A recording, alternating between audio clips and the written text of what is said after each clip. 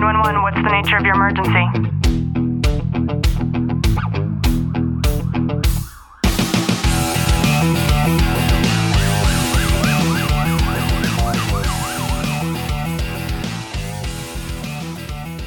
Good morning, police, fire, military, and families, and to everybody who is listening in on the Tactical Living podcast. I'm your host, Ashley Walton, and I have to be super vulnerable here for a second because I was super nervous that this wasn't going to work because Facebook has went ahead and they've rolled out their new update and they have an entire new interface and everything looks totally different. And what that means for doing interviews like this, I've had so many people complain that the softwares that they're using hasn't integrated yet. They haven't caught up with Facebook yet. So I'm glad that this went live because I am not here by myself. I'm here with my friend, Mr. Edward Hines. Ed, how are you? I'm good. How are you? I'm good too. Thank you for joining me all the way from Pennsylvania this morning. It's nice to be able to spend some time with you and really kind of get to know who you are. Online, especially, we engage with so many different people, and it's nice to be able to actualize the human being behind those profile pictures. And I know that you have such an immense background. You're a Marine and you've served in Iraq, and I would imagine that there's layers and layers. Good morning, you guys, to your story that we're going to be privy to get to learn about today. So for that, I thank you. And good morning from Ohio.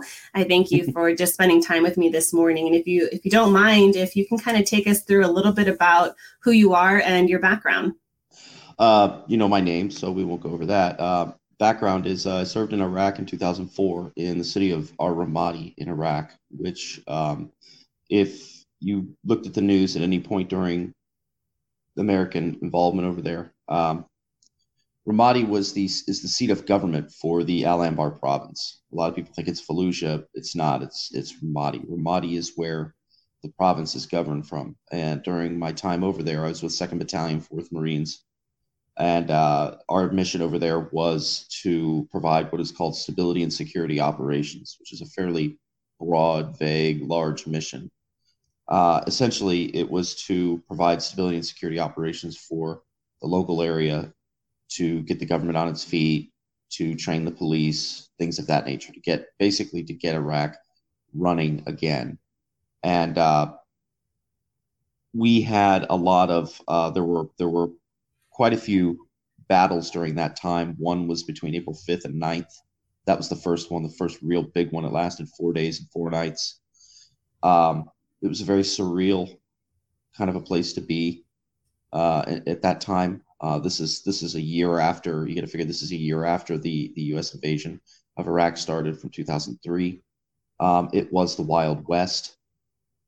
There was I remember myself and another Marine. We got a mission to go to Baghdad, which is roughly 60 miles away from Ramadi, and we were walking around in the city doing our thing, and we went to a nightclub that was down the street from a green zone hospital, and everybody in there was, either a mercenary or maybe they were somebody that worked in intelligence of some sort, or they were an army cat that was stationed at the hospital, but whatever. But everybody had guns, and everybody's dancing, and everybody's drinking.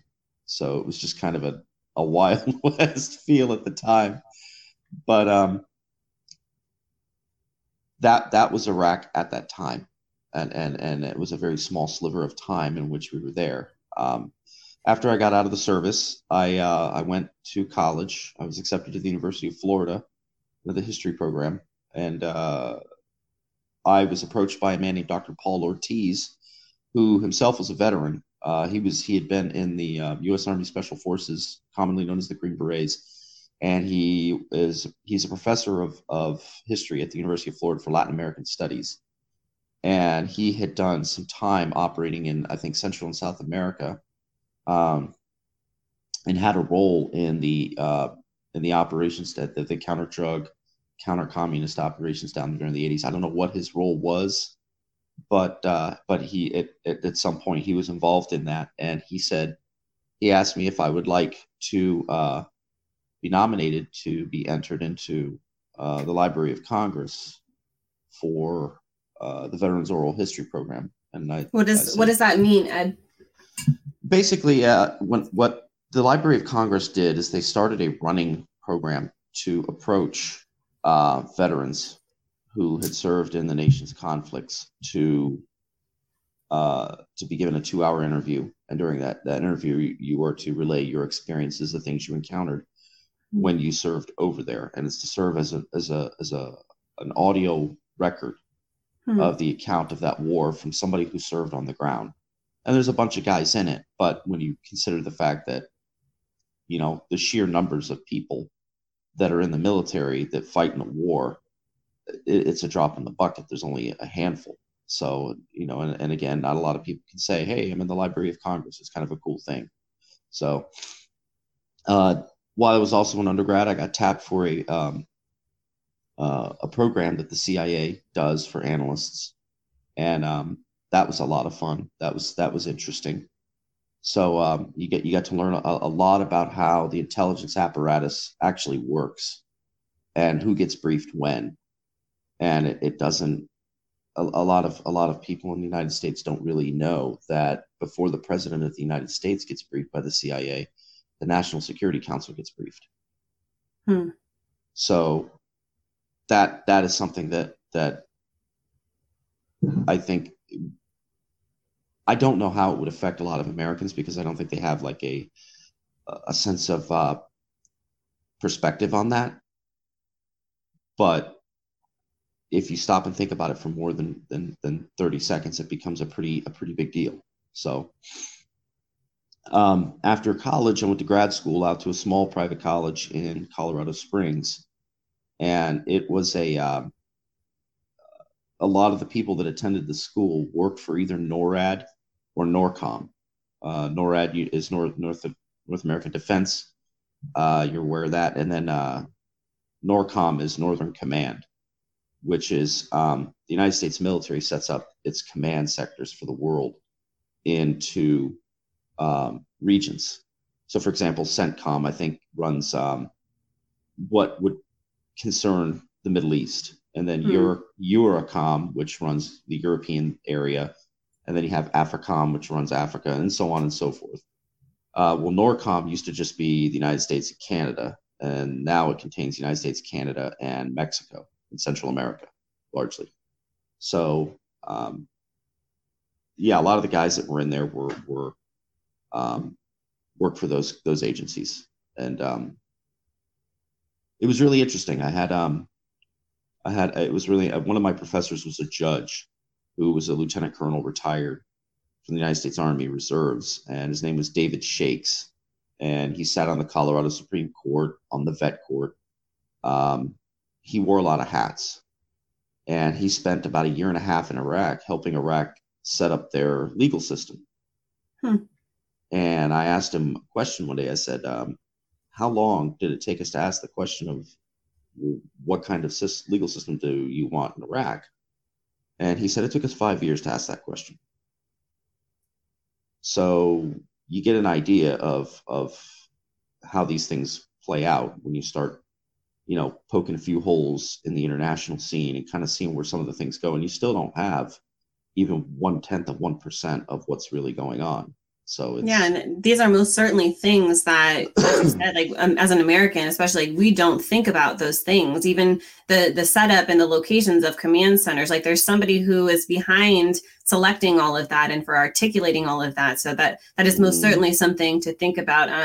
That's amazing. That puts you down in the history books. Yes, it absolutely does. And is there a way for us to be able to go on and to hear those 2 hours?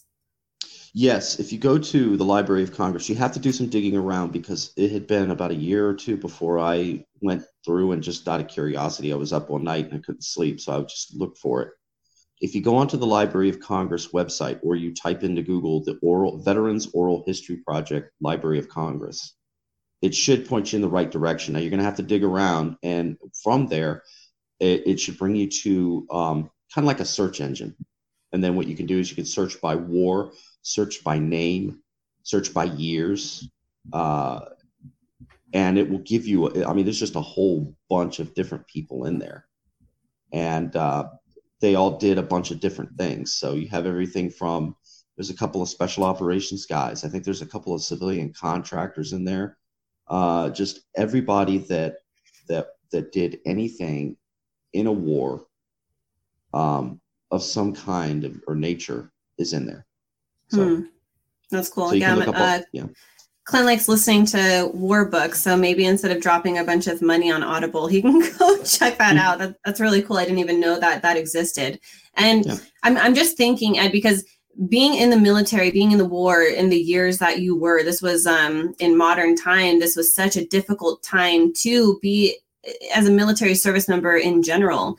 And I know we're going to talk about that transition, getting out and reintegrating into civilian life, but I'm just wondering what your intention was. What even made you decide to join the Marines in the first place?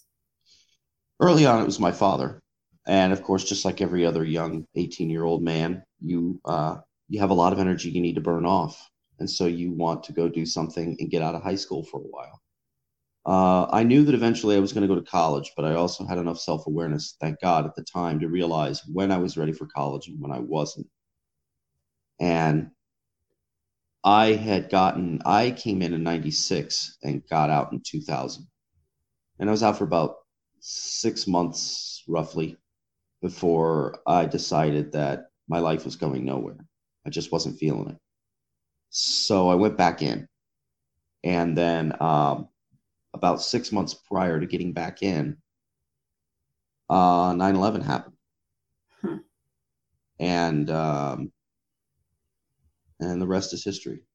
So that's pretty much it. So, well, we most certainly thank you for your service. And I know that there are so many people that have a very hard time grasping the concept surrounding military service members transitioning into that civilian life. So can you talk a little bit about that? Yeah. When a military person gets out, think of it like this. Imagine if you stopped working and stayed home for, let's say, 4 years, and then got out and then left home one day after the end of your 4-year time period and tried to find a job. What do you think would happen? Crickets. Exactly. And there's a reason for that. Because when you write a resume, they're looking for a track record.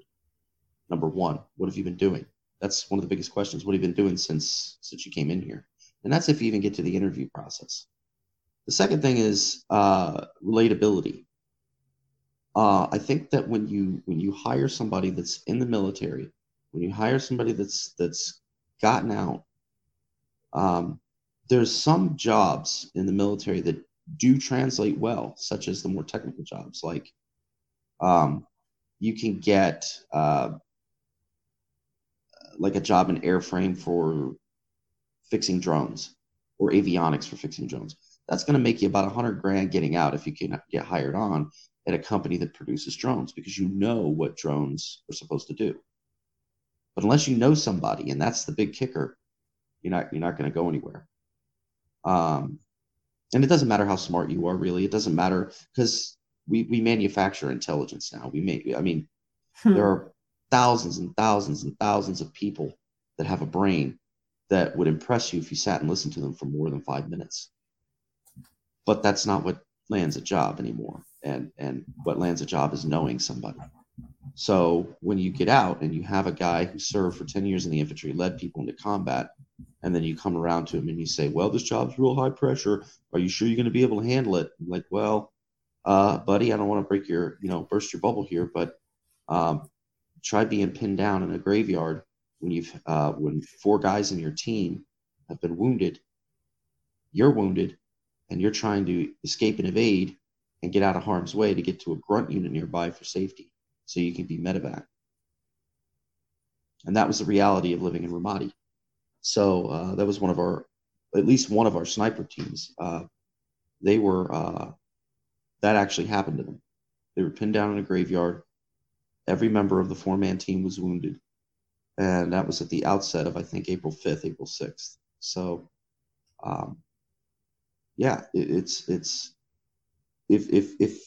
if the most pressure you can bring is that the board of directors wants to see something brought up by next week, and there's a lot riding on it. If that's the most pressure you can bring to bear, then you're going to have to try a little harder than that, okay? Because it's not risking your life.